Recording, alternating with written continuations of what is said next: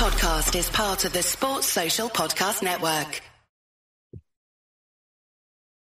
Hello and welcome to the latest episode of the Brighton Rock podcast. With me, your host, Russell Guyver, talking about the beautiful club within the beautiful game, and with two new debutants for the podcast are joining us today. I have with me Ryan and I have Tiffany. Welcome to the podcast, folks. Hello. Good to see you both. You're both looking at me from the same Zoom screen, and you are based in Brighton, I think. Is that right? Yep. And we're based in Brighton, about 10 years now. Yeah, more than 10 years. Oh, wow. Excellent. Brilliant. So the reason we've got you on, well, as Brighton fans is one thing in general, but more particularly, I sort of met you guys at an invited event for supporters groups earlier this season after Roberto De Zerbi had joined us, and I think it was during the World Cup. In fact, during the event, McAllister scored his goal in the World Cup, which was great, his first goal. I thought this is interesting. We've got a lot of Asian fans in present here. You guys are both from Hong Kong originally, is that right? Yeah, we came from Hong Kong. Yep. Excellent. And are you the Hong Kong Seagulls? Is that the official designation? Yeah. So, we established it. Since I think we have this idea about 2019, right before COVID, I guess. Yeah, I think so. Yeah. Yeah, and we developed this idea with getting in touch with the supporter service and looking into getting our well, basically, at the time, we have a Facebook page in Cantonese, obviously. They were about, I think, a few hundred-ish people following, since, Brighton's not the most, the biggest club in Premier League at the time, right? Mm-hmm. So, we were trying to get to promote the team in Hong Kong, and well, basically, we get in touch with them, and the team just getting better and better. And yeah, somehow we got to get it really official in about when? I reckon it's because the delay happened because of COVID. So we were trying to do this 2019, and then it just been a little bit of a bumpy ride, trying to get that sorted. But then once we got that done, then at the time, because we've got the Facebook page, and then it is run by our president, which is, he is actually the president because he's in Hong Kong, and he set up that Facebook page. And without that page, there's no, I would say we don't really have, without his contribution, there won't be us. So basically what he does is he does Cantonese live commentary on Facebook for every single game that the Albion is in. Even cup game. Even FA no live. And then I think, so that's where it was started. And then at the time when 2019, we got roughly about a couple hundred, and now it grew into, I think at the moment 2000? It's 2,000 people-ish. Wow. So, wow, that's really taken off, isn't it? Yeah. That's brilliant. I have to admit, I wasn't too well aware. I'd seen a couple of accounts on Twitter and things like that, so you can tell there's some interest. But I didn't realise there was so much interest, actually, until, really, what you've just said, following on from what I noticed this season with people at games and everything else that's been going on. And that's incredible. It's great. So it's been going, so it was established relatively recently. So it is last year in the summer, so kind of like about August time. It is in conjunction, kind of like it happened with a lot of things happened obviously after COVID, and then a lot of actually, due to different reasons, but there are more Hong Kong immigrants, people that are in the UK now as well. So there are additional reasons, and obviously there are students as well. And then we've got this little community going on, and hence we also felt as in supporting a local team, then we have to establish our own supporters club. Yeah. Kind of thing. So Yeah, which is great. I think it's good. The more supporters groups, the better, I think, because it just creates more and more of an interest and generates a lot of excitement as well. And particularly when you've got these events such as the one we mentioned that we were invited to earlier, it's a chance for people from different groups to meet up as well. So there's that element. Otherwise, I wouldn't have been chatting to you guys probably at the moment. No. but it's really good. I'm loving the fact there's so many members. I mean, that's superb. But let's talk about you in particular as Albion fans. You just said, I think it was off air before, that you've been in Brighton, is it, for 10 years, around that sort of time. So how did you come to be in Brighton? How did you come to be Brighton fans originally? And when did you actually start supporting the club? Was that 10 years ago or more recently? It all started, I visited the UK in 2008, visiting a friend, a family friend, which they based in somewhere nearby. And somewhat that was the first city I visited at that trip, which is Brighton.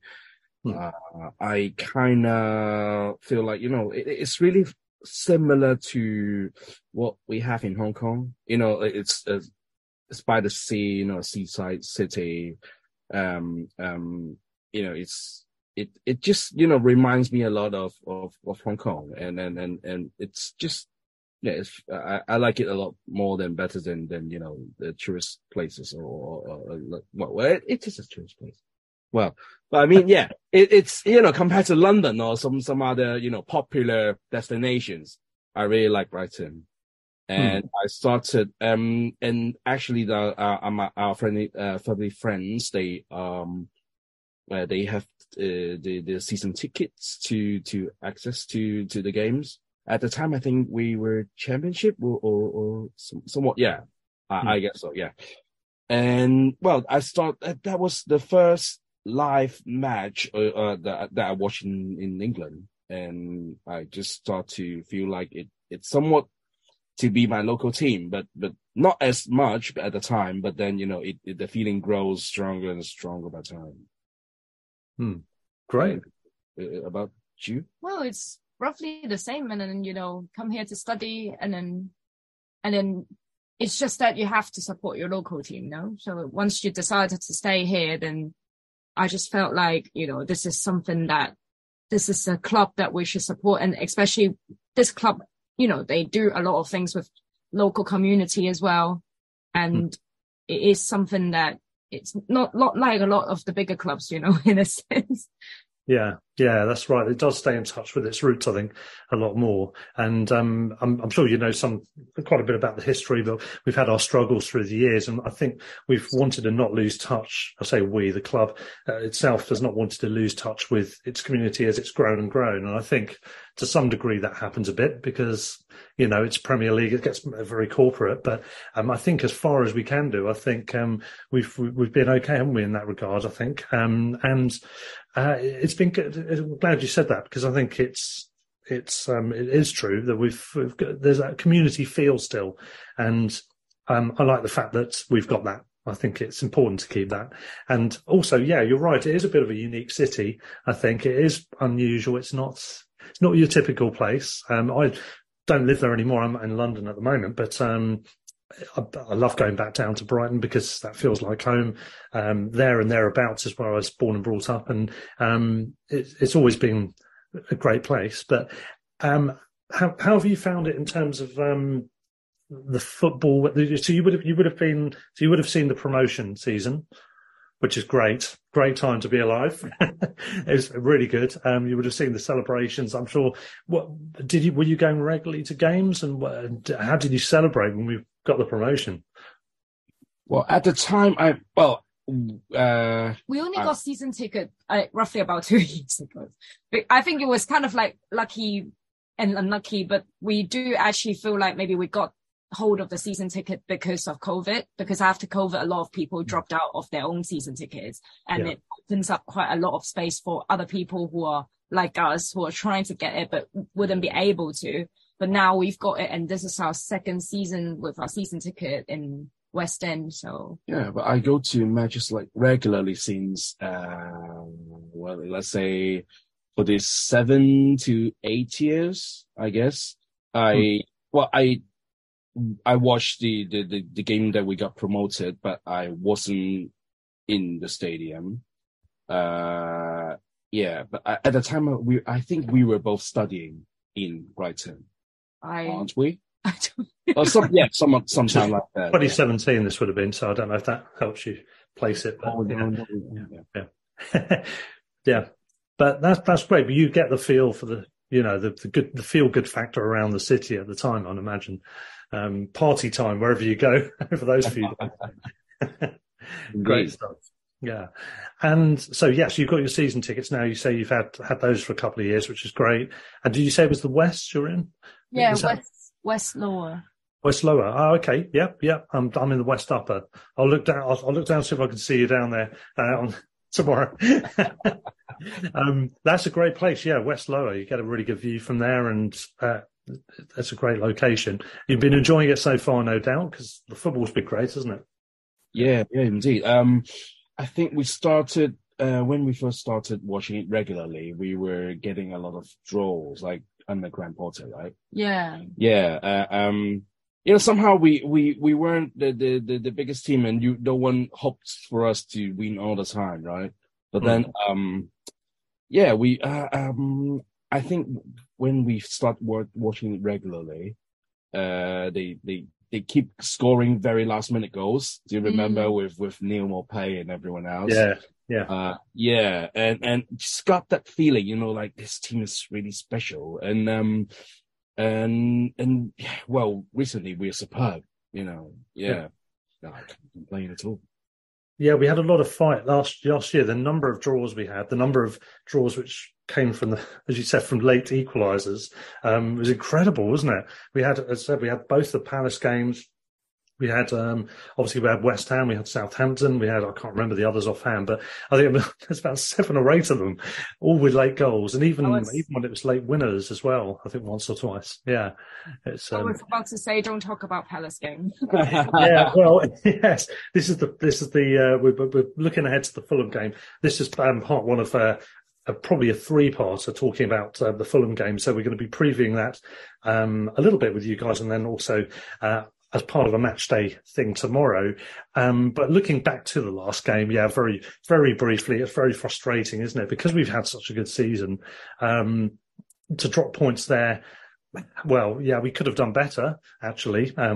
Mistake by goalie, shots we may have scored from, but when all said and done, we were robbed by the ref as well. And we got into my calculations with the draw against Villa, if we'd had the penalty there, with wins against Leicester and against Palace, if we'd have had the decisions given our way there, which we should have done, we'd have 5 more points.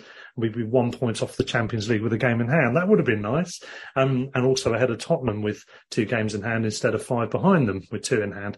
However, despite all that, it's been great, hasn't it? And even though we dropped points last weekend, it's been a great season, hasn't it? How have you found it? I mean, last season, as you said, lots of late equalisers, and there's the beginnings of something. You could see the fight there. But as Ryan said there, we've been superb. We've stepped on with the managerial change and all the upheaval. Regardless, we've managed to step on. How have you found, Tiffany? How have you found the football? It's been great, hasn't it? Yeah, I think it's really down to the management.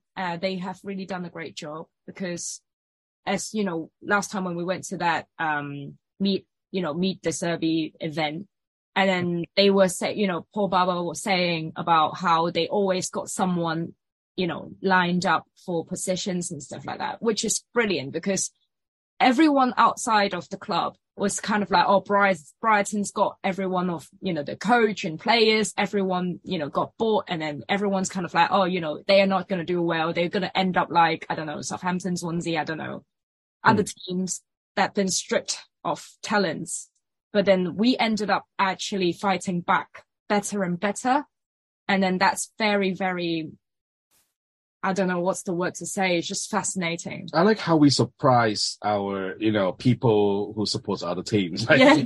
yeah, like, you just brighten. It's like middle to small. I think the thing as well is because we are from Asia, and then a lot of the media that we're exposed to are, in Chinese or like wherever. And then back in Asia, people would probably be more likely to support the Big Six. It's easy for them to get access to Big Six, right? Because they are big teams, they've got the money, or because they've been winning trophies and stuff like that. And then it's just generally people would be like more into those teams. And it is actually quite interesting and funny to look at their comments, because a lot of them, they don't really understand football in the local perspective. And then it is funny when they kind of, I don't know, we just basically surprised everyone, I would say. Yeah, because you've got the Premier League brand and the focus is just at the top end, which of course usually is the Big Six, at least after a few weeks of the season. So for us to be somewhere thereabouts, it must throw a few spanners in works amongst the media. You see when you watch the games here and the highlights and the coverage, even now here, there's still this focus on the big clubs, just in England as well, isn't there? In terms of when we beat Liverpool, it's about how Liverpool are playing badly, and the same with the other teams. It's only starting to swing a little bit more as it's persistently happening. I think people are gradually, willingly or begrudgingly giving us more credit bit by bit as it goes on. And as long as we can keep doing what we're doing and keep having succession planning and getting new players and new staff to cover as and when someone's nabbed by the Big Six, if we can keep doing what we're doing, then we could have a future ruffling feathers in that way, which would be nice, wouldn't it? But talking about on the Asian subject as well, of course, this wouldn't have been the reason you were supporting, because we didn't have anybody specifically at the time. But of course, we've had, unfortunately, no one from Hong Kong, but we have of course now got Kaoru Mitoma, who's joined us. He went back out on loan initially, but now he's settled into the team, and very quickly, particularly one or two people having been sold, he's gone right up the rankings in terms of best players. He's got to be right up there now. And how have you found that? I mean, that must obviously, different nationality, but it must be intriguing to see how he's been received, how well he's settled in so quickly. And you also have communications with Japanese fans, don't you, who've been following the club or coming over. So tell us a bit about that as well. Yeah, we have a saying in Hong Kong that Japan is our second home, because I think that's the second most travel destination. Probably, is it? yeah. Yeah, well, if not the first must be Taiwan, but then it must be Japan. Hong Kong people loves Japan, and well, even we're quite we engage with the Japanese community here. We watched the World Cup together with those other fellow Japanese supporters, mostly Japanese, but there were a few. Who's that? A teacher. Japanese friend. So I think he was mentioning about there is like someone who is English, but then I think he's in the uni, teaching in the uni. That's why he knows quite a couple of Japanese students. In the uni, and then it was kind of like a little bit like coincidence as well. So we obviously I've already got friends who are Japanese here, but then, you only have this limit, access to a certain community. But then we coincidentally met some of them when we are heading to a pub and a bar to watch the Japanese game. And that's when we kind of expanded and, kind of broadened our connections with them, because we just know a little bit more people now. So we've got like that, and then and we've there's so many in the stadium, and so many in the stadium, away games. It is quite interesting as well, because most people seeing us as Asian. It is a bit of a stereotypical thing, but it's not like an offensive way, obviously. But it's interesting how everyone saw us, and then the first thing they would say is Mitoma. But if you call a fellow Hong Konger, if you call him Japanese, they won't be offended, to be honest. All right, okay. Yeah. Fair enough.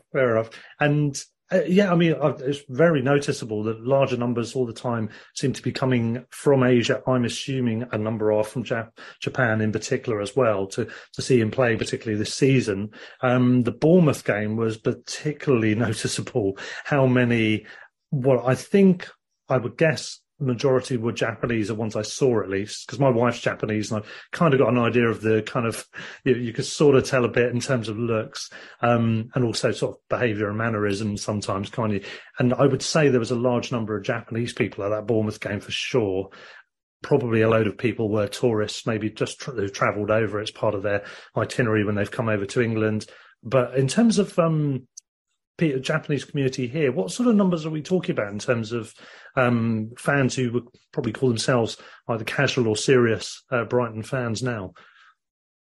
Any ideas? Don't worry if you don't know. I think they need a little bit, I would say, education, because at the moment it is very much to do with Mitoma, and you know, there's no denying it, and then it's not wrong, you know. They're supporting, because they're supporting their own their hero basically of their national team. So it is not a wrong thing, but it would be nice. It would be nice to get them, you know, to know more about Brighton. Yeah, but then if not, then you know.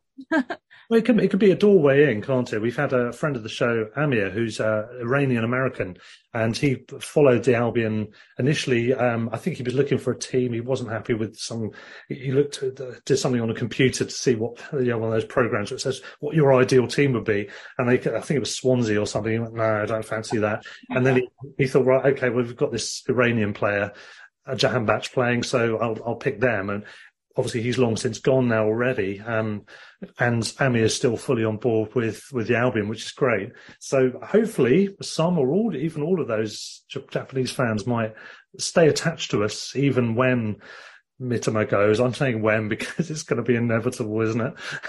Unfortunately, hopefully not too soon. I'm hoping we can keep him a bit longer, but. No, that's great. Yeah, so it's up to you guys, by the sounds of it, as acquaintances of the Japanese community, to keep selling the notion of them staying Brighton fans. They keep telling them they have to support their local team. Absolutely, exactly. That's it. Well, I want to kind of point out the thing about the Bournemouth game is I think it's with the Bournemouth game is because it's kind of like more like a lower category game, so that's why it's easier for someone that's without season ticket or Albion Plus to buy the tickets. That's the first thing. And I would reckon a lot of them might not be local in Brighton anyway. So they might have come from other cities. Like, for example, they might be studying in Leeds. We've met people, Japanese students that came down from Leeds. Twice. I think the a Leeds couple group, times actually. Met them. That came down a couple of times just to basically try and see whether they would be able to see Mitoma in action. Yeah. And then obviously you get some from London and then other places as well. And then I think we saw tourists before as well, like people that are actually traveling and kind of like a family, and they barely speak a lot of English. They're kind of like a little bit hand gesture, trying to communicate, kind of tourist. I think we've got a few hundreds of like Japanese. Every game. Yeah. A few hundreds. But within Brighton, the area, I think maybe about that as well. Maybe 100-ish that will follow football. Yeah. Yeah. Maybe. But otherwise they would just support Mitoma. Yeah. Excellent. Good. Some of them will watch baseball, so it's different. Yeah, that's it. And I guess, I suppose, Brighton, certainly when I was familiar with the area more on a day-to-day basis, did have a very large English as a foreign language sort of colleges and stuff like that, that people would stay in for maybe just a shorter period. It might just be 2, 3, 5, 6 months, couple of years, whatever it might be. So I guess there may be some people are in that category still now, who wouldn't necessarily call themselves residents as such, but are in the area for a fairly limited period of time and try and get along to a game, I suppose, given the interest. Yeah. We bumped into the Japanese TV crew as well at that Bournemouth game, and they were standing around outside on the way up to the stadium, and got chatting to them. I think it's the ones who filmed the video that's been going around with the interview that was done on the Sunday with Mitoma. So it's it seemed like a festival of Mitoma, that Bournemouth game. Hopefully it won't be the only one. Hopefully it's going to be a few more, starting with this weekend's game. So as I said, we're going to do a bit of match day stuff for the Fulham game in parts 2, and there might be a part 3 on this podcast. But for part 1, to round off, guys, how do you think we're going to do tomorrow and for the rest of the season? Are you confident? Yeah. We're going to the European tour. Yeah, exactly. Well, this is going to be a key game, isn't it? Because Fulham are on our tails. We've got the 2 games in hand and the better goal difference on them, level on points, and that's great. But if we were to lose this game, suddenly the initiative will feel very much twisted the other way, a bit like with Arsenal in the title race, the same kind of vibe. But then again, if we win it and we go 3 points clear with the better goal difference and the 2 games in hand, I wouldn't say it puts things to bed, but it would put us massively in the driving seat in terms of one of those teams. We've always got to worry about whether Liverpool and Chelsea hit form, obviously, but we've got to avoid defeat, haven't we? But can we get the win? Fulham are we were a bit of a bogey team for them in the Championship, but they've been a bit of a bogey team for us in the Prem. They beat us this season at Craven Cottage, and we've not beaten them in any of the seasons we've been in the Premier League together. So not to put too down a point on it, but can we win this game? It's going to be huge, isn't it? Well, it's kind of difficult, but yeah, like I can't remind me if we've ever won them Premiership. I don't think so. Not in the Prem, no, not so far.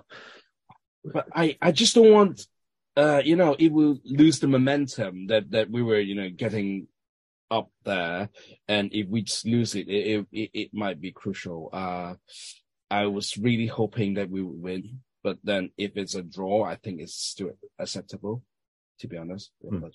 I think that's your worst. Acceptable. Worst. But I just can't see why Mitrovic is a friend, and don't underestimate the defense of Fulham as well. They were actually good.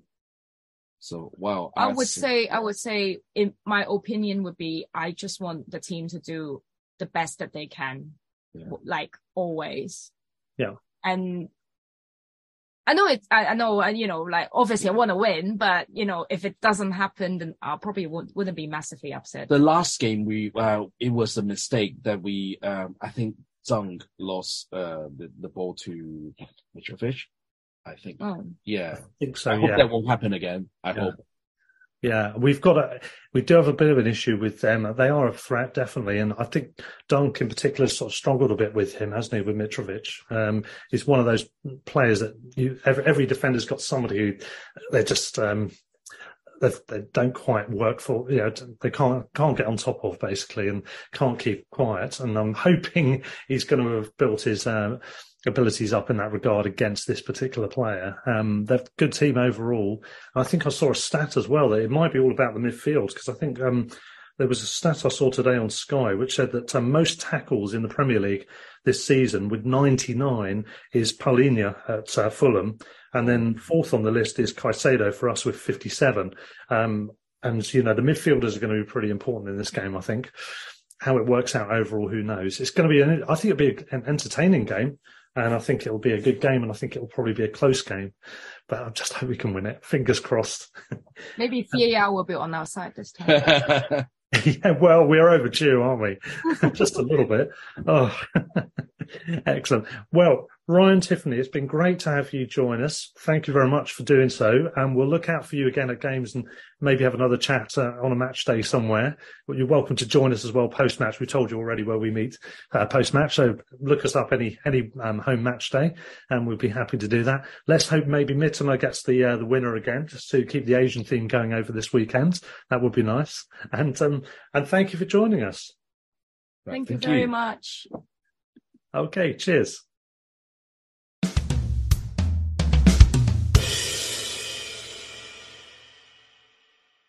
And so to part 2 of the podcast. We're now on match day. We're in the Evening Star pub in lovely old Brighty, and I'm with my old mates Alan and Chris, regular cohorts on match day specials. Alan, quick take on Palace and a quick take on today's game. What are your thoughts? To be honest with you, I don't really want to talk too much about Palace because it's like in my past now. Yeah, let's draw a line under that. Yeah, I've got to move on because it just made me so angry. So just not go there. No, fair enough. Yeah. But I think immediately after the Palace game, when I saw the results from the other games, it was really very clear that this game today against Fulham is it's a huge game. It's a huge game. I think Fulham are playing well. They've got a good coach. We've got the issue with Mitrovic versus Dunks, which is always a big contest. It's a big worry, that, isn't it? It's such a big game because it is one of those classic 6 pointers. I mean, for us, we're not playing next Saturday, so if we can win today, we'll secure our kind of, if you like, top 6 position until we come back to when we play West Ham the following weekend. So yeah, you made this point to me earlier, and I didn't think about that. The fact that we're not playing next week, we need to get points on the board ahead of that as a buffer, don't we? Yeah. But I think, just from a general point of view, I think it's amazing that actually, you know, from 6 months ago, people were just talking about we want to be a top 10 club. So now the narrative has changed to Champions League, a European place. Yeah. And nobody's really kind of shying away from that. And this is a massive European qualifying match, isn't it? We're goal difference ahead of them. We've got 2 games in hand. If we lose it, suddenly the balance swings to some degree. If we win it, we put them to bed. Well, we don't put them to bed, but we go a long way towards it, don't we? Exactly, yeah. But you think all the years we were playing in the Championship, every season we were saying, okay, we've got to make playoff place, or we've got to get promotion, an automatic promotion place. Yeah. That was the kind of discussion was going on very early on in the season for many seasons. Yeah. Now we're having a discussion in the Premier League about making it into the European place. It's amazing, and I don't feel embarrassed about it. No. Why should we? If we don't make it, well, fair enough. But I think it's a goal for the players. It's a motivation for the players, in my opinion. Yeah. And I think it's a good thing that De Zerbi is really pushing this message to the players to really push for that goal, which is, I mean, imagine a situation where it's, from a points point of view, if the results go well for us this weekend, it's still in their hands to make a Champions League place. And that is notwithstanding the fact we've been deprived of 5 points, which would have had us a point ahead of Spurs with 2 games in hand, and a point behind Newcastle with 1 game in hand. And that's notwithstanding that. Even without that, we are still in the conversation at the moment. But who knows what's coming next? And Chris, you're itching to get in on this, so over to you, sir. I think for Palace, I would say a lot of our players weren't at their best for Palace, but we still came away with a point. So it's kind of glass half full from that point of view. We still had 705 passes to about 200 and something, didn't we? Yeah. A lot of our Casido wasn't his best. McAllister wasn't his best. Estupinian was probably the one player to come out with credit for me. Sanchez, needs looking at really. We need to have a think about that. But yeah, for today, 6 points. If it was later in the season, it would be a qualifier for Europe, effectively. But massive game today. If we win with the 2 points in 2 games in hand over Fulham, so it's a big game today. A big game. It is a proverbial 6-pointer in that respect. Yeah, absolutely 6-pointer. It's our head-to-head against Fulham is pretty poor. The infamous 4-2 result from 3 seasons ago, terrible. We need to move beyond that. I do think that we've probably got enough in the bank today to take all 3 points, but it's a tough one. I think it really is a tough one. I think it's going to be a really tough game today. Yeah. But it was interesting last weekend again in the Palace game that they had a big focus on Mitoma. Yeah. And but it's up to us to really score from other positions as well. Because if they got two players on Mitoma, then there's obviously space for another player. Yeah. And that's really what we've got to do. Well, my thoughts on Palace is, yes, it was a ridiculous decision by the referee, and that did cost us, and that was the telling difference. Absolutely. However, McAllister had 4 shots on goal.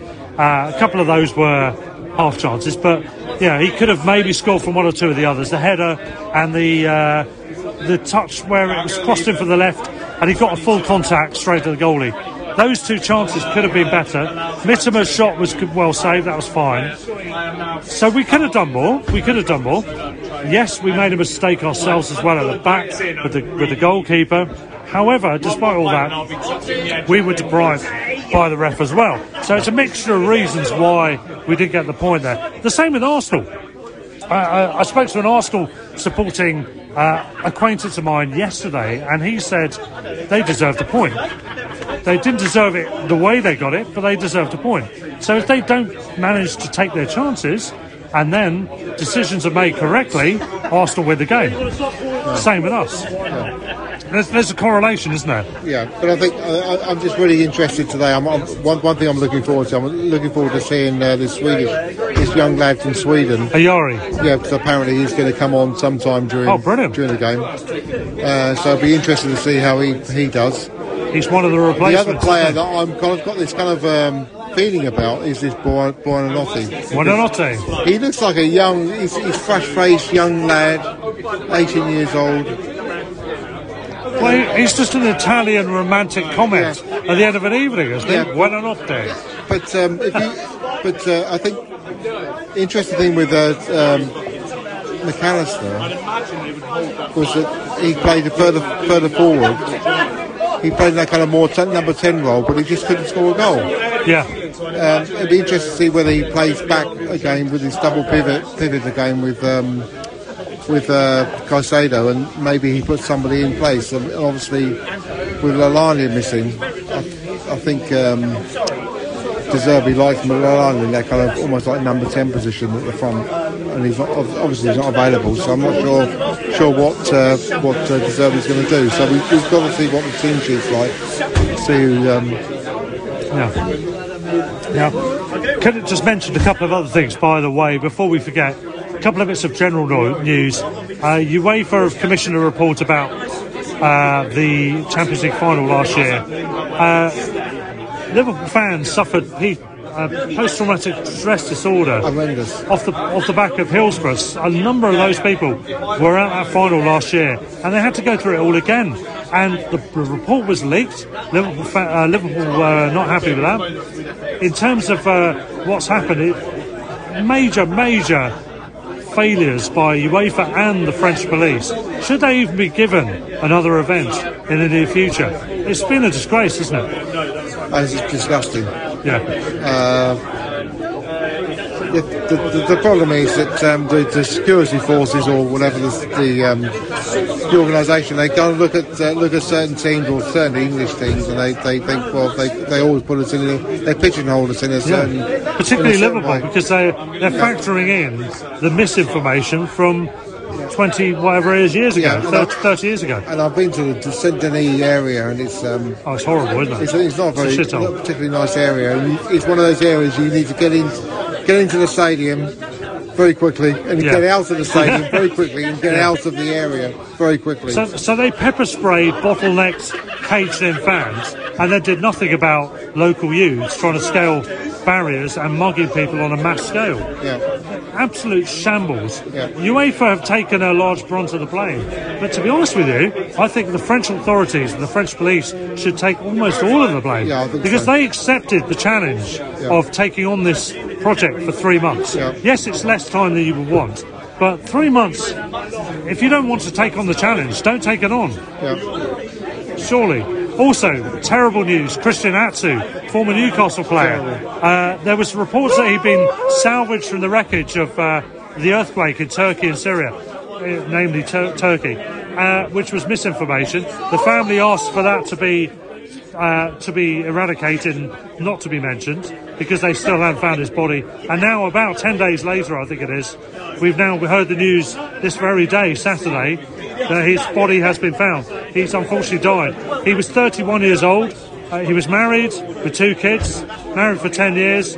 He was doing lots of work, charity work to do with orphanages in his home country. It's awful, isn't it? I think it's really a tragic situation. But I mean, from a personal point of view, the company I work for, we have 4 service engineers who are working in the south of Turkey, and they actually they were staying in a hotel and they perished. So it's affected a lot of people. It's terrible. Oh, it's about 35,000, I think, isn't it? Exactly. Yeah. It's absolutely awful. It's absolutely awful. Yeah. Anyway, on that downbeat note, let's quickly twist about to football. So we're on to the Fulham game. We're going to do some post-match analysis briefly to finish off in the last part of this podcast. But any further thoughts on football this week in general? Did you see the shithousing going on in the Dutch league with the Feyenoord? I can't. I didn't see it. Brilliant. Well, there was a player who put the ball out of play. Someone tried to take a quick throw in, but the player who was putting the ball out of play ran off the pitch involuntarily as part of what he was doing, and then realised that they were going to take a quick throw, and flipped one of the spare balls onto the pitch. Would you approve of that if it happened today in our favour? I'm not sure. Well, if De Zerbi does it, you got to love it. Yeah, exactly. But on that note, but I think the other thing I wanted to mention was I did actually watch the Dortmund versus Chelsea match. A couple of interesting things. One is how easy a Dortmund player went past Fernandes, their record-buying player from Brazil. Is it Argentina? Yeah. That was hilarious. But then the interesting thing was the interview that was done with Potter afterwards, when he was asked about his opinion of his reaction to people who are saying he's too soft and things like that. He was very, very spiky. Yeah. So I like that actually. I think that's pretty good. Yeah. But we'll see how that plays out because he's on the tenterhooks. I think this game today could be quite a big one. You'll notice he didn't hear the booing of Cucurella in Barcelona because there was 80,000 fans there. He didn't hear them, but he heard 20 people at the Amex booing though, didn't he? Absolutely hilarious. Yeah. Anyway, let's not focus on let's leave it too much. Let's focus on our own club. It's going to be a really, really tough game today. It'll be a good game. Yeah, I think it's going to be a tough game today, but it's going to be a good game, a tough game. Hopefully it'll be a favourable result. And hopefully we'll score an early goal and that kind of relax the nerves a little bit. That would help. And let's see what happens. I think. Alan, pleasure as always, sir. Cheers. Thank you. So here we are, still pre-match. We're in the West Upper. We've got our pints, and I've just run into my old friend Andy Bass. Hello, Andy. Hello, Russ. Good to see you. Yeah, good to see you too, and it's good to hear you on the Albion Roar, absolutely ranting your head off. In fact, in a way that you weren't ranting your head off. You said, I don't want to even talk about it because it's so obvious, on the subject of the McAllister. Oh, absolutely. Yeah, never a red. What was the fuss about? I've got to say, I've got to call them out on it. The Raw boys, what are they talking about? That was not a red card. No, absolutely agree. It took me a while to actually see the incident after the game. Well, exactly, and that tells you all you need to know, doesn't it? The fact you had to seek it out. It wasn't reckless and dangerous. So yeah. I'm not having it. I think the knockout one in the previous game. Yeah, that. Oh yeah, that was a red. That was a red. That was spicy. Yeah. Let's say that. But I've got to stand up for the players when they deserve it. I'm quite happy to kick them when they also deserve it.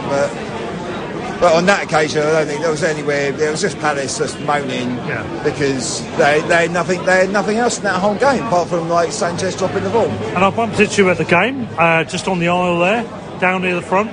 Yeah. And you said, I think you said on the pod, it was better than usual in terms of the fan experience. Yeah, I think the name. A lot of people don't want to hear it, but I think the names on ticket things has improved the away experience this season. The experience, our fans were much better this year, I thought, than they were the last time we went. I thought there was a lot of people that shouldn't have been there at the last game, and certainly in better condition than they were for this one. I thought our fans were great this time around. It was like real fans there, not people just jumping on it for the big rivalry game, because that's like the only thing they're interested in. Well, can I just say I was in terrible condition myself. This did not go unnoticed, Russell. This did not go unnoticed. Anyway, we'll say no more about it. We've got a big game today, Fulham. It's a massive game, isn't it? Because this is a potential almost half a put to bed scenario if we win. But if we lose, it drags the whole thing right back into the equation. Absolutely. There's a lot on it. And yeah, I'm confident in the players, but I am nervous about the consequences of a negative result. But what this game represents, outside of like our own vested interest in wanting the Albion to win, it's really like there's us, Fulham and Brentford, are now looking to, like, one of us is going to make that leap into that top 5, top 4. Yes, I think so. And I think 4 is in play, because Newcastle don't score enough goals. I think that will catch up with them eventually. So there is a chance for one of like the good guys to get in there, and this is part of it. This game is a big part of it. If we can win, go a point behind Spurs, 2 behind Newcastle. They've both got games you'd think they should win, but are by no means given this weekend. Then we can really get right in that race. And if the Qataris are going to buy up Man United, then this might be the last chance for a team outside of that little exclusive nation-state club to get in there. Yeah, I'm becoming increasingly aware of the notion that we are being squeezed out here. This might be the year. Newcastle next year will go again. They'll be stronger probably. Yeah. Or just like the ludicrous spenders. I mean, obviously, Chelsea have been a bit of a mess so far this season, but if they write this season off, and they probably will be all right next season, given the amount of money they've spent. And regardless of what we think of Potter, I do actually think he's a good coach, even if I think he's a snake for leaving us in the way that he did. But that doesn't diminish the fact that he actually does know what he's doing. It just needs good players. He's got good players now, and they've spent the money. So this really, I just think this is a real... One of us has got to get in there. One of us has got to get in there and force one of those bastards out. And Brentford and Fulham, with all due respect, are newer to the party. Surely it's our turn, isn't it? First? That's not how it works. I'm biased. I'm biased. I think we're possibly the best of the 3, but I think we're all operating in a similar fashion at the moment. And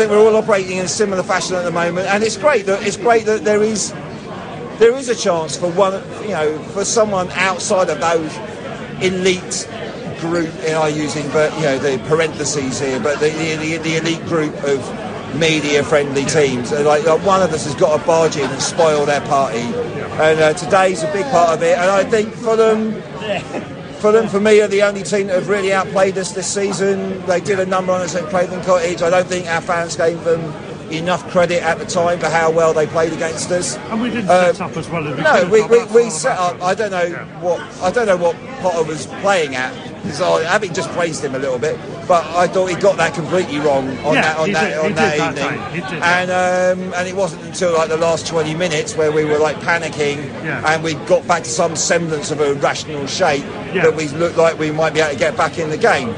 So, but I think we'll be carrying the disappointment from last Saturday into today's game, and I think we're going to go for it. I think they're going to go for it. Who knows? There's a coin flip for me. I think we're going to nick it by a goal, but it's a coin flip. It's an absolute coin flip. I think it'll be a great game.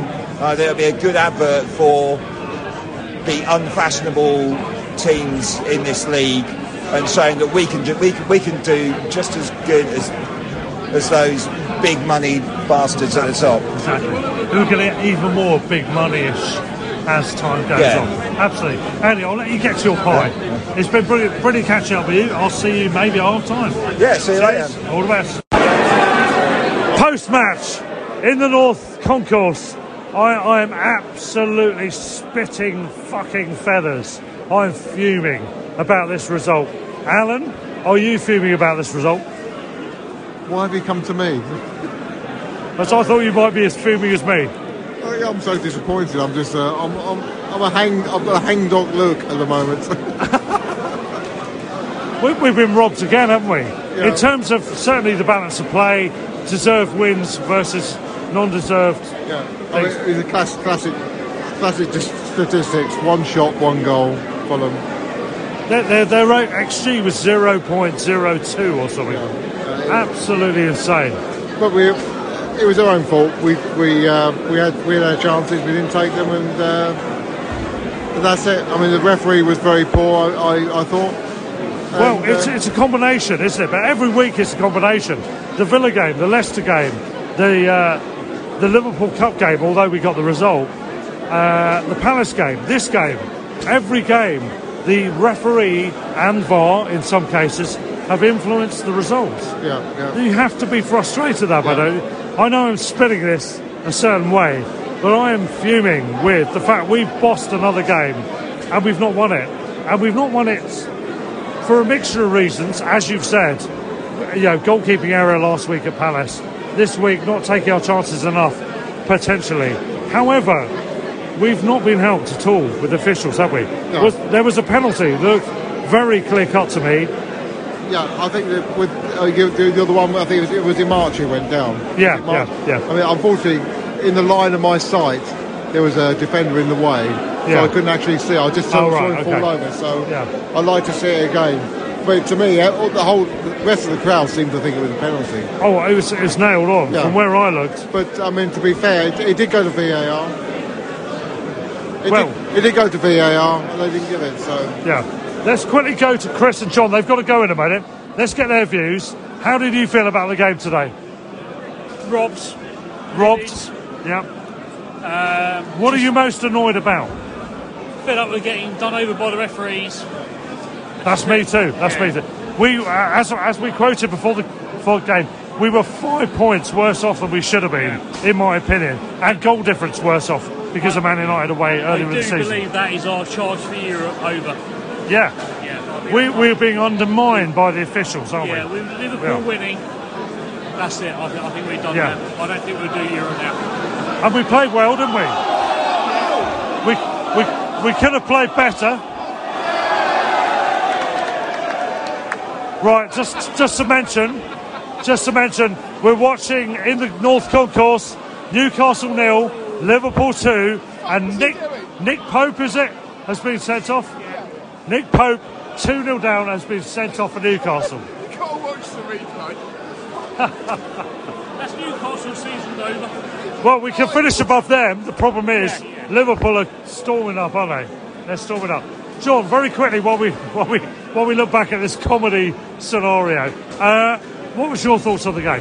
Very disappointing. Very. What was most frustrating for you? The referee. Yeah. By a country mile. And it's again the same thing, isn't it? Every week. All the time we've had to be fucked. The play acting, just let them get away with it. We've had to be fucked over so many times to be on the points total we're on. We should be so many more points ahead, shouldn't we? Sorry, we're distracted by Nick Pope's sending off. It's absolutely brilliant. See this, watch this. He's handballed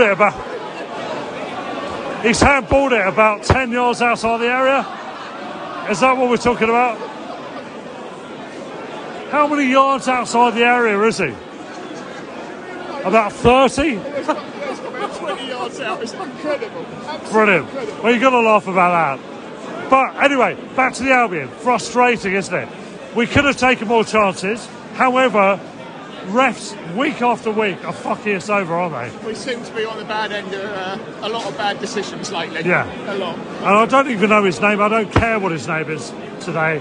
He fucked every element of this game up, didn't he? The flow, he was terrible. He was terrible. Oh, well.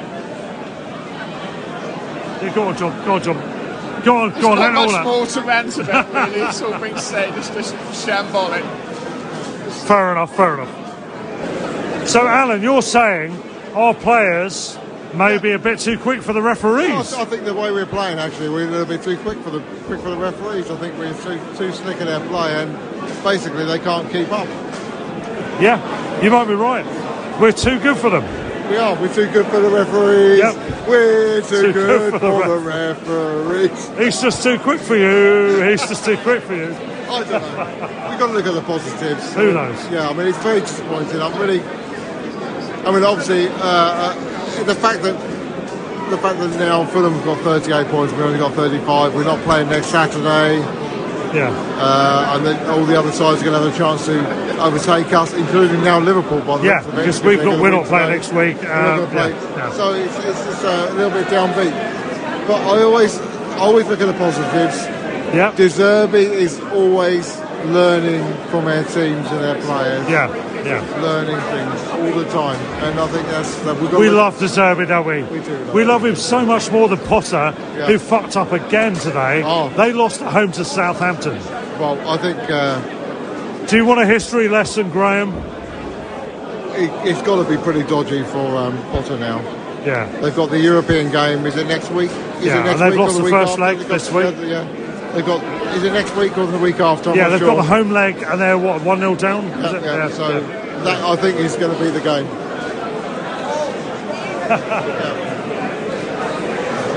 Well, let's see how it goes. Okay. Cheers. Until next time. I'll see you down. I'll see you down at the pub later on. Yeah. We'll have another chat in about 10 minutes. Absolutely. I'm sure. So next up, Raymond the Gent. North Concourse, post-match. I'm fuming, or you fuming? Well, I'm feeling very frustrated. In some ways, we only have ourselves to blame.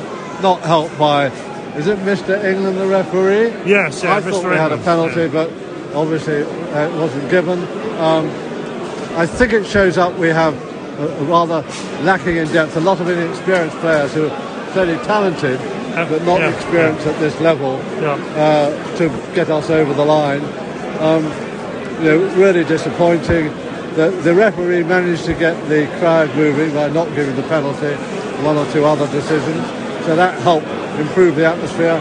Just very disappointing. But I think we missed a trick not strengthening the squad when Trossard went. And we are lacking that depth in the squad. And I think the club need to recognise that. But anyway, tomorrow or next week against Stoke is another day. And we need to get the show back on the road. Yeah. I'm with Graham as well. I don't know if, Graham, you want to add a few words to this, but to me, it feels as if we're getting a raw deal every week from the refs. I'm ranting. I'm on the rant path here. So feel free to not join me on that if you don't feel it's appropriate. But do you feel we're getting a raw deal here? The referee, I don't know the rules, Russell, so I don't. So, when a player goes down, my understanding is the referee has got a discretion about whether or not to choose to stop the game if they think it's a serious injury. So it shouldn't be an automatic thing that a player goes down and play is stopped. Yeah, absolutely. I think so. But I don't know if my understanding of the rules is correct. If it is, but I think the referee has just bought into every single clearly obvious time wasting action that the Fulham players were doing. Yeah. And that's hugely frustrating. I'm in despair because when we play any of the big six, we don't get any decisions. The only time we did was that time where when Sanchez tried to kill Diaz. And he got away with it somehow. I don't know how. That was the only time I can remember a very distinct decision going against us. But when it comes to the other teams, the teams around us, the Fulhams of this world, we don't seem to get those decisions either. I don't know if Fulham get decisions against other teams around them, like Brentford or Wolves or whoever it might be at the time. But we just seem to get the raw deal all the time, don't we? Am I imagining this? Am I ranting too much? Probably. Well, that's okay.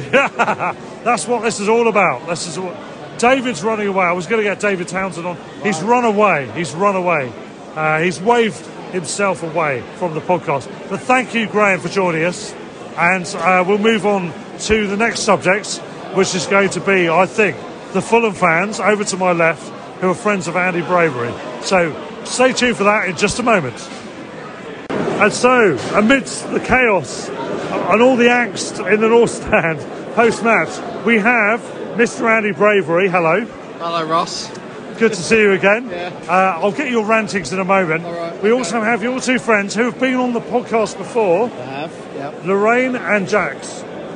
Hello. Hello, hi. Hello. Great to have you with us. I've got to say, I wish it was in better circumstances from an Albion point of view.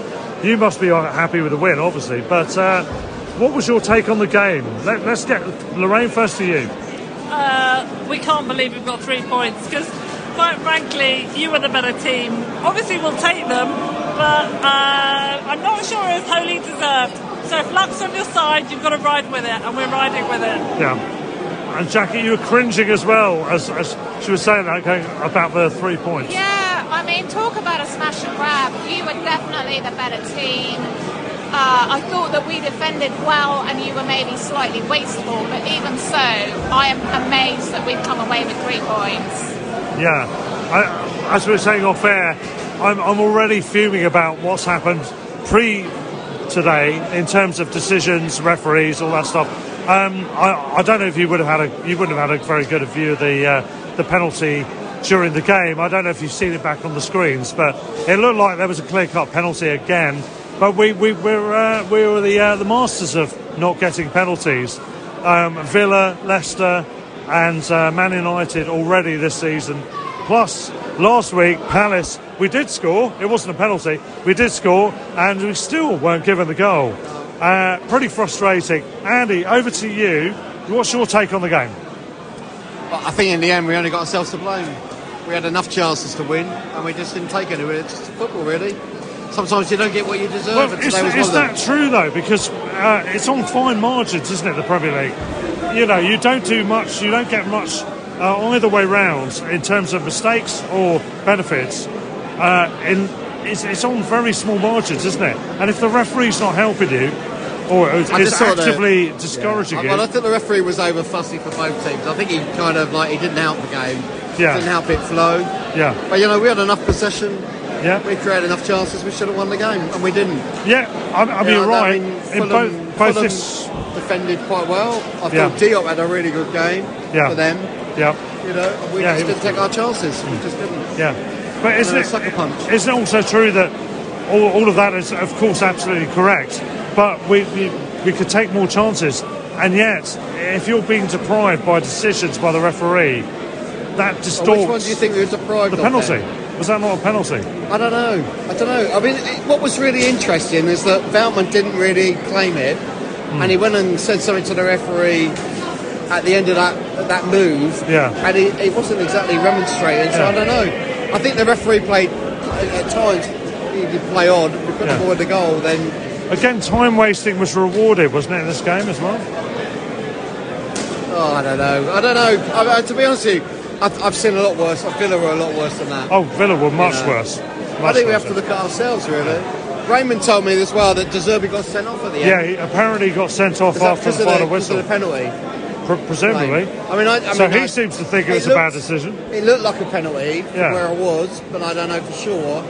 I didn't see Veltman exactly remonstrating for it, and obviously we had a chance to score and we didn't score. Yeah. So I'll go back to my other point that we just didn't take our chances. If you take this game in isolation, I think it is what it is, and it's fine. But ultimately, if you take it as a collective, it's incredibly frustrating for us. But let's talk about it in isolation. If it was a penalty, then yes, because we're looking at 2 or 3 games now that arguably we might have won. We already should have 5 more points than we do. That we haven't done. We should have 5 more points already. Let's see what Match of the Day says about that. You only take your opinions from Match of the Day, do you, Andy? No, that's the only way I can see it back in slow motion and see what happened. But anyway, joking aside, in isolation, you could take one game in isolation and think, okay, That's the way it goes. The team that smash and grabs it. I'll ask you a question today. So All right. they gave McAllister man of the match. Who was your man of the match? My man of the match. That's a good question, actually. I don't really know. I don't know who mine is. No, I don't to be honest know. with you. It's not Mitoma. No, today, he was suppressed a bit and today. it's not Casado, and it's certainly not McAllister today. I don't know who'd be mine. I'm not sure. Gross was playing really well, but then he fell away really badly in the last 10 minutes. So It's I don't know. interesting substitutions. Yeah. Was Webster injured? I don't know. Why does the Stupid go off? He's the best deliverer of the ball into the box. Yeah, I love him. I love him. There's some things going on today that I don't, including the result, that I don't fully understand, if I'm being honest. Anyway, don't get a good game, but then Mitrovic wasn't playing, so my explain it. point was going to be, in isolation, you could take any game and you could take it with a pinch of salt. My issue is the collective, ongoing decision-making that's going against us, which has us many points below where we should be. However, let's get the Fulham view. Obviously, you talked about the game today. How has the Fulham season gone so far? Lorraine, to you first of all. Well, we just wanted to stay up, so obviously we are happy. Well, we you've done that now. Well, you've got, 38 up. points now, so We are up. I think you're safe. It's fine. But going back to Brighton, honestly, you played brilliantly, but I would not concentrate on a penalty. I'm not objective. I'm the opponent's fan, but it was not down to a penalty shout. You did not do your finishing as you should. Yeah. You had plenty of opportunities. You could have put the ball away a dozen times, and it is nothing down to. It's not down to one refereeing decision. You were not clinical enough, but you were better. You were better than Fulham on the day, and you should have won that match. And we did. And somehow, whether that's psyche or luck, we did it. Right? Yeah. Yeah. And Jack? I think what I'd add to that, you mentioned the substitutions. I think you got worse after the substitutions and we got better. That's an interesting point. Yeah, I think that your starting lineup was really good, and they lost their way a bit with the substitutions. Yeah. Whereas, obviously, Manor Solomon came on and scored, which is, what we were hoping he would do. But we seemed to get better and more determined after the substitutions, and I'm afraid you didn't. That's an interesting point, and I'm not quite sure what was going on with the substitutions. I can't get my head around it, I have to admit. Yeah, that was a bit odd. And we put on at one point 2 attacking players and took off an attacking player and a defensive player. So obviously there's something more proactive in that. But beyond that, I don't know what was going on there. I'm not sure. Very frustrating day for us. I mean, fair play. As you said, we took your chance. Do you reckon now you're on 38 points, you're ahead of us, we've got 2 games in hand and a better goal difference, but you are 3 points ahead? It's probably, roughly speaking, that's about even, isn't it? Listen. How do you see it going? Do you reckon are we worrying about Liverpool? Liverpool, as we're talking, they're coming towards half-time, 2-0 up, Newcastle are down to 10 men. I think it's safe to say Liverpool will win that game. Do we both need to just accept they're going to go ahead of us?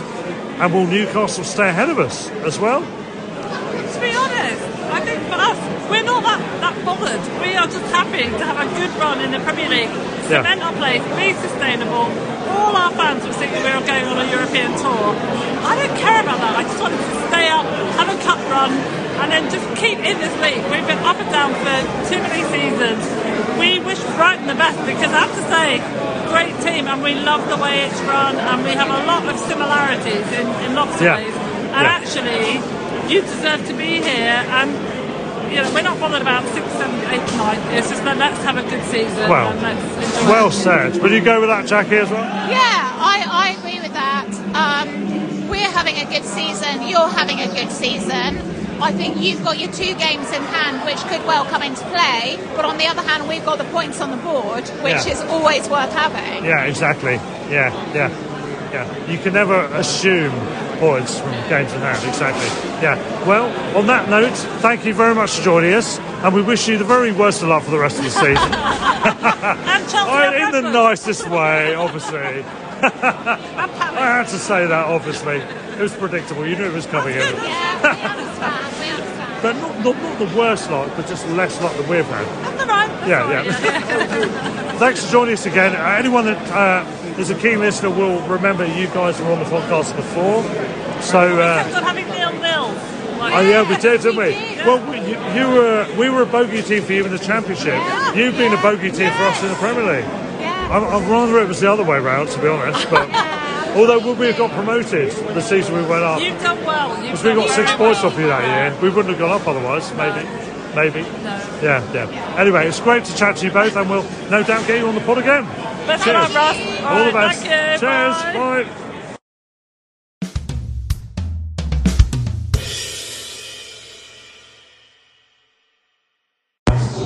And so to the third and final part of the podcast, where we've now fast forwarded to Tuesday night. I think it is Tuesday, isn't it, boys? Hope so.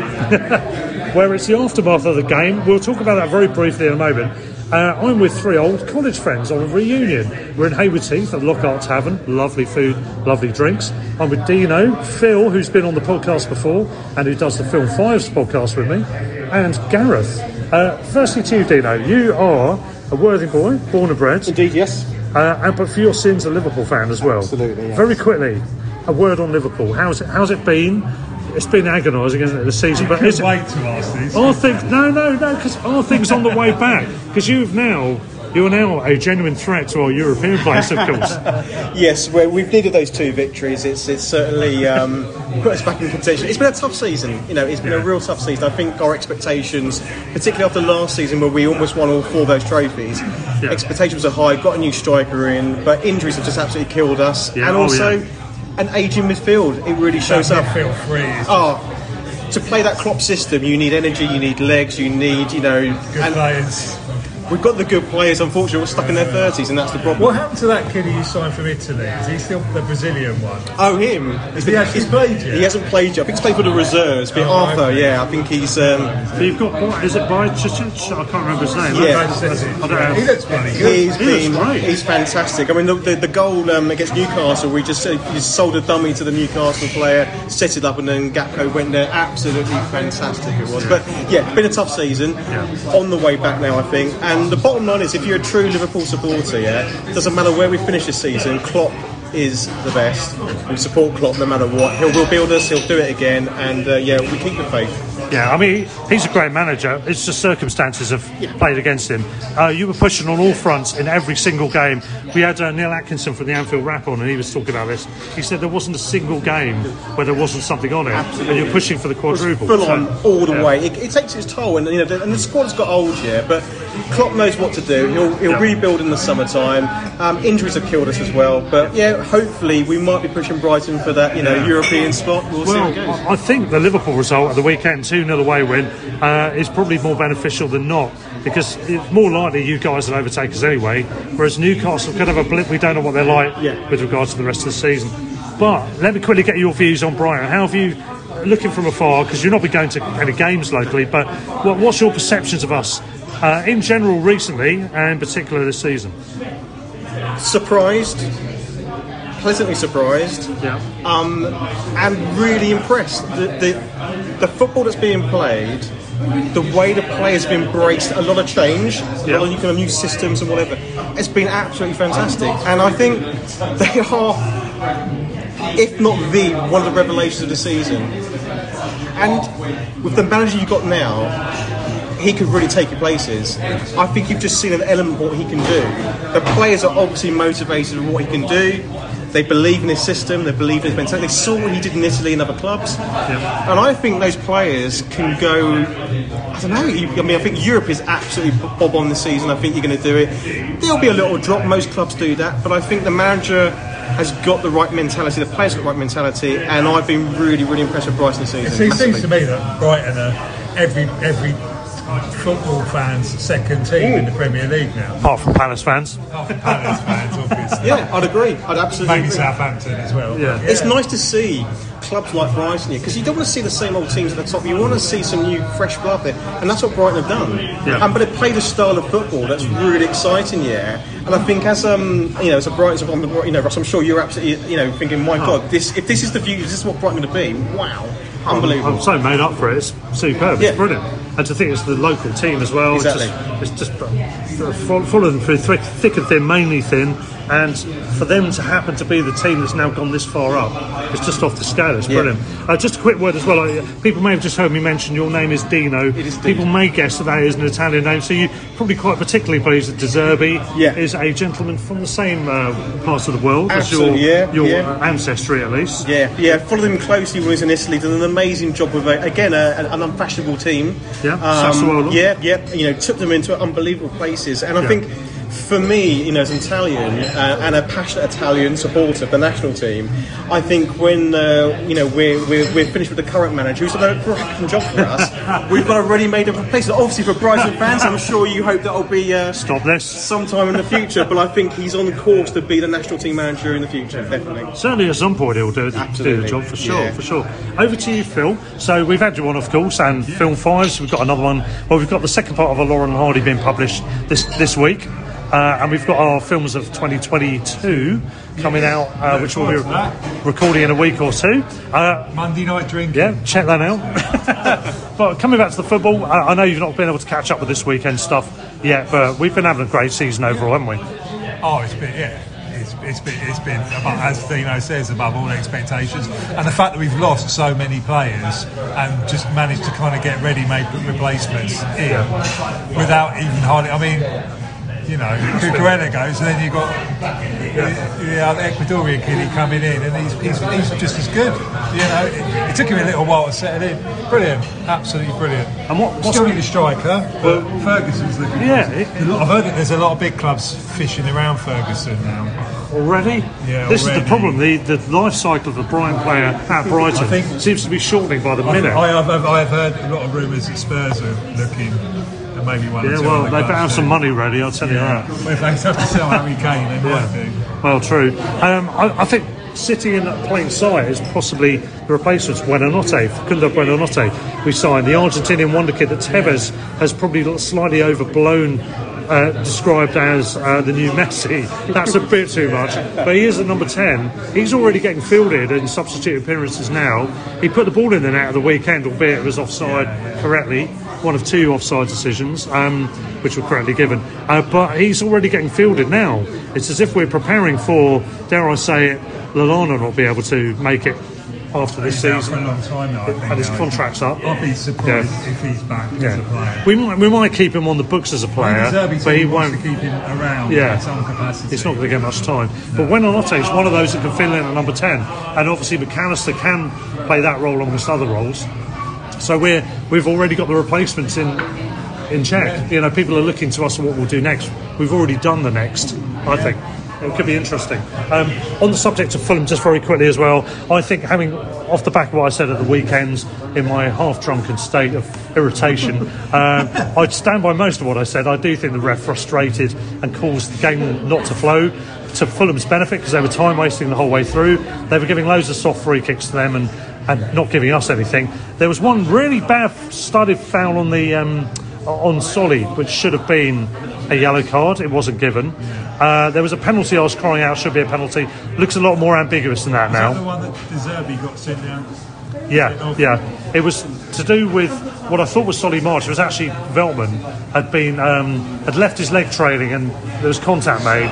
It looked like he was trying to engineer it a little bit. So I'm not so sure about that. I'm not sure it was completely not a penalty, but it was not completely, definitely was one either. However, I've since seen that Mitoma was shirt pulled during a tussle in the box as well, and that should have been a penalty, so we have been ripped off again. Anyway, I don't want to rant any more about that. It is what it is. It's one of those smash and grab games, and we move on. But we want to finish this podcast very neatly by a bookending scenario, because at the very beginning of it, in part one, on our recording on Friday night, we spoke to Hong Kong Seagulls, Ryan and Tiffany, who are a lovely company. Really good to chat to them. They've been in Brighton for 10 years, and they've been fans for most of that time, well, some of that time, and are from Hong Kong originally. We're now going to speak to my old college buddy, the last of the three Northbrook boys I'm chatting to tonight, who is, well, family is from Hong Kong, but you are, I think, born, is that right? Definitely brought up in Crawley. Yep, born and bred in Crawley. This is Gareth, by the way. Yeah. Tell us more. I should mention that the first game of football my dad took me to watch when I was 10 years old was Brighton versus Shrewsbury. and I remember that day well. Brighton won 3-0. So I always have a soft spot for Brighton. Nice. Even though I'm an actual Newcastle supporter. Oh, so, yeah. Oh God! And a Crawley Town fan, we should say. Yes. I remember. I'll always remember the game against Brighton in the FA Cup. Quite a few years ago. I think it was the third round of the FA Cup. Yeah. And Brighton thrashed us 5-0. 5-0 or 5-1, something like that. Yeah. So I remember that day very, very well. Yeah. Well, strange times at Crawley. Since we've known each other originally, they've gone into the Football League and stayed there. They are in danger of dropping out at the moment, but they haven't been out since they've been in, so to speak. Have you been able to observe any of that? And what's also your views of the Premier League and Brighton in particular from living in Hong Kong, which you are now doing and you have been doing for a number of years? You went over there after college, didn't you? Sure. I mean, Premier League in Hong Kong is massive. It is far more popular compared to the rest of the leagues in the world. You have your traditional top 4 clubs that are very, very well supported in Hong Kong, and for me, seeing Brighton in the Premier League, I can see them every weekend, is a great treat for myself. I love what Brighton are doing. I mean, it's a very attractive team to watch. I'm a big fan of Mitoma. He wears my lucky number, 22 number. So it's always great to see him play. And the goal he got against Liverpool, I think it was in the FA Cup. Yeah. Was a thing of beauty. We don't mention that. I think we do, Dino. No. So that is a goal that will stay in my memory for a long time. It was the one really beautiful. with the sort of like half-volley touch, one touch in mid-air where it looked like he was going to shoot, but it was a shimmy, and then he volleyed it with the next touch. Beautiful goal. I think he shinned it in from memory, actually. Yeah. Listen, you're on the way back. You'll be fine. We haven't talked about the FA Cup, actually. We are into the 5th round. We got Stoke away. People are talking about the league and we need to stay in the top 7 to qualify. Of course, we could qualify through winning the FA Cup. That's another possible option. The only problem is our nemesis, Man City, is still in there, amongst others. So we won't say any more about that. Very quick word about Newcastle. So you've been a fan of them as your main big team, I suppose we called it, from childhood onwards, is it? That's right. Well, during my childhood, I swapped and changed quite a few teams, but in 1996, the year Alan Shearer joined, I thought, that's going to be my team. And the Keegan years, when they were playing the most beautiful and attacking football, that was the team for me, and it has been since that day. So, hoping we managed to sneak into Europe. And obviously, I'm hoping you don't. And obviously we need to win that cup against United. Yeah. Well, yes, of course. And we're not playing at the weekend. We don't have a post-match review or a match day special because we haven't got a game, because selfish Newcastle have got into the League Cup final, and therefore our game has been rescheduled with you guys. Yeah. But do you reckon you might win it? Pope's been sent off for what I have to say, and I did mention it. We were watching it in the North Concourse post-match, talking about the Albion game. Pope sending off, absolute comedy gold, wasn't it? It was horrific. It was horrific. It was about 20 yards outside his area. You could see he tried to go to head it again, which he'd already done in the 3rd minute successfully, and he mistimed it, landed below where he thought it was going to. Next thing you know, he's done an instinctive handout. And pure instinct, yeah, instinct, isn't it? Yeah. And he's got a one-match ban. How do you feel about that? Do you think it should be in the League Cup? Because in the FA Cup, it's ignored, isn't it, and taken to another league game, I think. If you get 2 yellow cards, it's the game after. So it's because it's a red that's ludicrous, That's why, it's ridiculous. So for accumulated yellows, you won't miss the card, but for a red, you will. That's ridiculous. I mean, I have to feel for the guy. You know, he may get more chances of trophies because he's with Newcastle and they're going in one direction, but nonetheless, he's not been in, as far as I know, in a final, apart from maybe a playoff final. Nick Pope, and it's a massive day, and what a shame. Yeah, a real shame, real tragedy for Nick Pope. Yeah. He's probably one of our most important players on the pitch. Thankfully, we have Bruno Guimaraes back in midfield for us on Sunday. So hopefully that will give some positive vibes for the rest of the team. But yeah, Pope is a big loss. What is frightening is Man United's form at the moment. Yeah, they're really getting in the zone, aren't they? Yeah. And what's also frightening is I think one of your other guys is cup tied, even though you loaned him to Man United, so he can't play for you. But if Man United win, he wins a medal, which is a bit bizarre. Also, what this means is that Karius is playing, not to mention Liverpool too much. For about 3 years. And ironically, as we speak, Liverpool playing Real Madrid tonight. But that infamous game from whenever it was, 2, 3, 4 years ago, whatever it was, the European Cup final. Do you have any hope with Karius in goal? I mean, I think he's been defined probably cruelly and disproportionately by that one match, hasn't he, really? He's a decent goalie, isn't he? I'm dreading it. After seeing that performance in the last cup final of his, I'm dreading it. Oh my God. Yeah. And what's that? I haven't got the glasses on, Phil.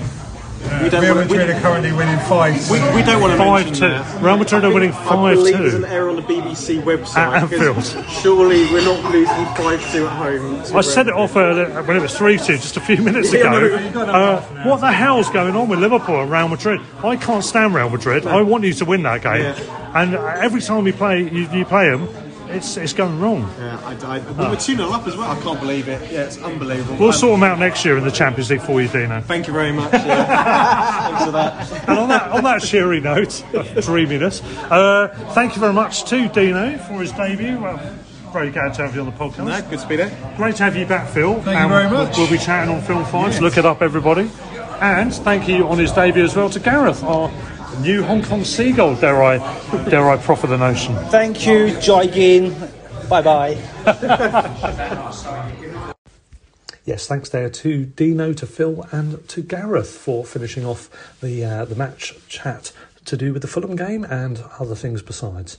Thank you also to our other contributors for this Fulham episode, to our preview guys, the Hong Kong Seagulls, Tiffany and Ryan, and to everyone else, our usual posse during the match day part of the pod.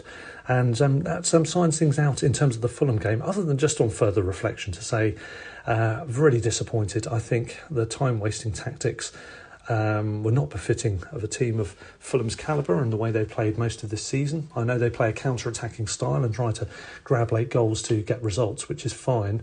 But unfortunately on this occasion, atypically, according to Fulham fans I've spoken to, they resorted to spoiling tactics and to time wasting, to feigning hedge injuries, and that sort of stuff is anti-football as far as I'm concerned. And I think it's below Fulham. I think they're a good club and they play a good brand of football, so I'm very, very disappointed in them. I'm also disappointed we didn't take our chances, of course. That's another way round. It was harder to create chances against a team with a low block, which is what Fulham were after, I think, 10 minutes of flamboyance. I suppose it's credit in one way to Marco Silva to change tactics to try and negate our threat, but I think they went too far. But in terms of our chances, Undav, there's a powder puff header, couldn't generate any power on it after a bouncing ball from the left side. Maybe he could have got more direction on that. That was a tricky one. He did manage to get a more dangerous header on target, just off target, short while afterwards. Buonanotte again seems to have got ahead of Enciso and Sarmiento in the pecking order, and it looks like he's going to play a part. It looks like De Zerbi fancies him to step up just this season. We all thought maybe next year. It looks like it might be part of the equation going forwards for the rest of this campaign, not least because we've heard news that Adam Lallana's innocuous seeming injury from the Leicester game, which took him off the pitch just after we'd scored one of our goals, has turned out to be a season-ending injury, as it appears to be the case now. De Zerbi at the weekend stating that it's longer term than we had hoped, and it's a leg injury, and it's since been confirmed that he is effectively out for the season. So he'll be a big loss. Buonanotte, and maybe the others he's jumped ahead of, Enciso and Sarmiento, need to step up and fill the void. We do need to break down teams better than we did in this game. Lewis Dunk's header as well, a bit disappointing. Webster went piling in, trying to get another header at one point. We're just not quite getting the goals from the centre-backs, are we, at the moment? But hopefully, looking forwards, we can do that. There is a big debate raging about the feigning of head injuries. We'll get onto that when I'm chatting to Peter or whoever else on the next episode, because I think this is a big subject. There's been a lot of chat on WhatsApp groups that I'm on in this regard, so we'll come to that later on. But in the meantime, we've got a break of this weekend, of course, because Newcastle are involved in the League Cup final, so we have a break until our FA Cup 5th round game on Tuesday evening away at Stoke. Can we do it on a cold Tuesday night in Stoke? We'll find out in just a few days' time. We'll have our next podcast after that, by the way, to review that and to get Peter's thoughts on both that and the Fulham game as well, no doubt. So that's that. Final word, really, just a couple of bits of news, and we'll start with that. So first of all, our good old friends, Crystal Palace. The game we were supposed to play with them, and indeed a game with Bournemouth as well, in September, were postponed initially due to the Queen's death and then to a rail strike subsequent to that. The Palace game was finally announced just a few days ago as being the 16th of March, and almost immediately the rail companies announced there was a rail strike, or the unions did anyway, on the 16th of March. So that's had to be brought forwards. The club have requested and had granted that to be brought forward 24 hours, so it's now on Wednesday the 15th of March in the evening. But rail strikes tend to start to open out early evening the night before the actual strike day. So will people be able to get home okay after a match, at about 10 o'clock in the evening? I don't know. I don't know if they've had any assurances from the relative parties or not at the club, but it'll be interesting to see what happens. I'm driving, so I don't mind. But, we'll see what happens with that. So that's Palace at home at the Amex on the 15th of March. We've also now had news of a rescheduling date for that other game postponed in September, which is the Bournemouth away game. We will now play the Cherries at the Vitality Stadium on Tuesday the 4th of April with a 7:30 kickoff. And just for reference, there's a couple of other games to do with TV that have been announced for April. One involves a reschedule, the other doesn't. The one that does involve a reschedule is Man City. That game, also at the Amex, is now on Sunday the 23rd of April with a 4:30 kickoff. It's live on Sky Sports. And then our game away at Nottingham Forest on Wednesday the 26th of April, 7:30, is still on that date and time, but it is now to be shown live on BT Sport. We haven't had many TV games, have we, all things considered, and how well we're playing, but it's good to see that we're going to get that. So that's the update on Albion news. Any further or wider discussions we'll cover on the next episode, but one final bit of news from the general world of football, and it's sad news. As I record this on Thursday morning, we've heard the news that John Motson, affectionately known to all in the football world as Motty, has passed away. He retired a few years ago from a long and excellent career as a football commentator on all the seminal moments that you can imagine through decades of BBC coverage. Most particularly in terms of TV coverage. He was the foremost voice and commentator of his day, and a great guy, seemed to be a lovely chap, and he's just part of the football furniture, isn't he, in England? And it's with a great sadness that we have to say that he has passed away at the age of 77. So rest in peace, Motty. We'll be back next time with a podcast post-Stoke, probably. In the meantime, final notice board thing, if you could possibly give us a review. We need some more reviews, guys. 5-starers on iPhone would be fantastic. That would be the best scenario for us. If you can review us and write anything, that's fine as well. All of that helps with algorithms to get us more interest and possibly better guests as well in the future. We'll see how that goes. But thank you if you can give us any reviews either on iTunes or on any of the other platforms available. Also, you can sign up and contribute to us as well on Patreon. All the details are in the episode notes on this podcast and indeed others. But thank you again for listening as always. And until next time, stand or fall, up the Albion. Sports Social Podcast Network.